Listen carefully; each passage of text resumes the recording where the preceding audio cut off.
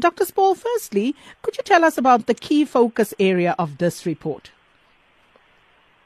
So the focus of this report was to figure out, it's part of two reports, and the first report was focusing on reading in the foundation phase, and the second one was focusing on what we call the blinding constraints to improve education for the poor. So that's not focusing on grade 1 to 3 only, but the whole education system.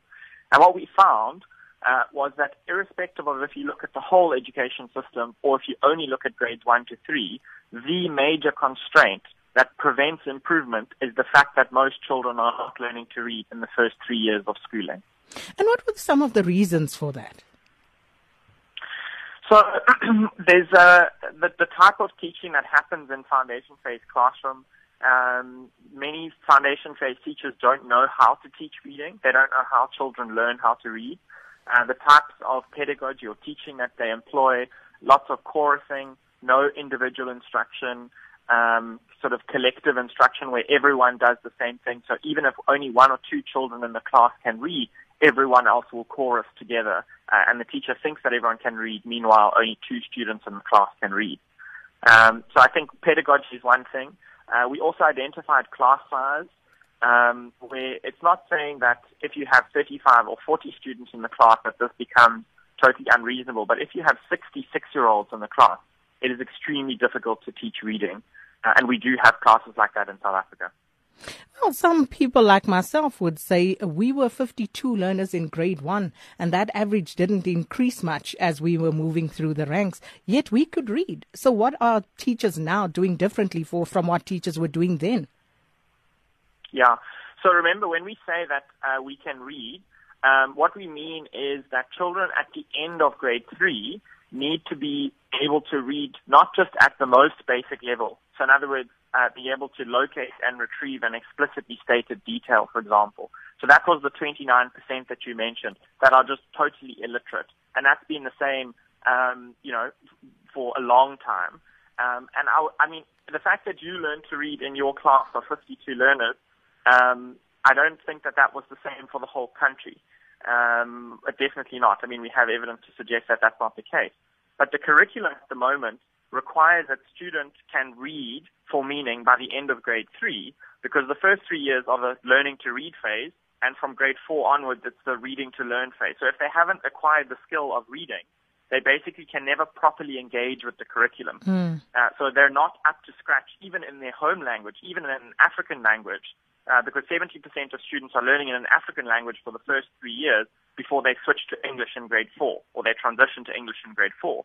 So the fact that they're not literate in their home language, which is what our study looked at here, the 58% of students cannot read for meaning in their home language at the end of grade 3. Now, can you imagine what's happening in grade 4 when they switch to English? There's a huge, huge backlog here. Isn't it recommended, though, that children be instructed for as long as possible in their vernacular? Yes. So this is why we have the transition model and why students learn in their mother tongue for the first 3 years. And one of the studies that was done for our research project by Stephen Taylor and Marissa van Fintel found that if students spent longer, in other words, this was in the foundation phase, grades 1 to 3, if they spent longer in their mother tongue, in an African language, before they transitioned to English, they had better English outcomes once they had transitioned. But this was in grades 1 to 3. Whereas at the moment, we have a move in some schools to go for what's called straight for English. In other words, English from day one. And this is trying to often model what's happening in a Model C class, in wealthy schools, which often use English as a language of instruction from day one. But that's not possible to do that if you're in a rural area or if you don't have a teacher that's proficient in English, for example. And if we're talking about children, 30% of them being illiterate, how do we turn that around? So the report makes a number of recommendations. The main recommendation that runs through both reports is that the department needs to pick as its main goal, this is the Department of Basic Education, that all children need to read fluently and with comprehension by the end of grade 3 or age 9 or 10. So this needs to be the unifying goal of the entire department, and we shouldn't be focusing on matric, which is where everyone's attention is. Every January and February we spend all this time talking about matric. Meanwhile, the real root causes of the problems are found in the foundation phase. And unless the department prioritizes reading, we're not going to solve this problem. And this is also not the first time that we've had the conversation to say that reading is the number one issue. I mean, Naledi Pandor already in 2006 set the national reading strategy. There was the Foundations for Learning campaign. There was the GPLMS, the LitNum study. We go through all of the different policies that have been done. And I think what needs to change is that there needs to be the full backing, political backing and backing of the department, that this is the goal that we're going to stick with until it's solved.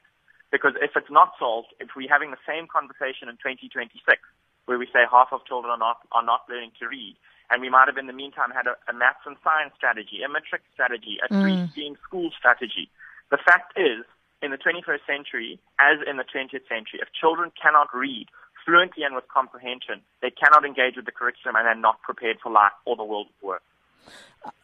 I think you're spot on, Dr. Spaull, but when it comes to the teaching, teaching children to read, teaching them numeracy in those early years, do you think our teachers are up to the task?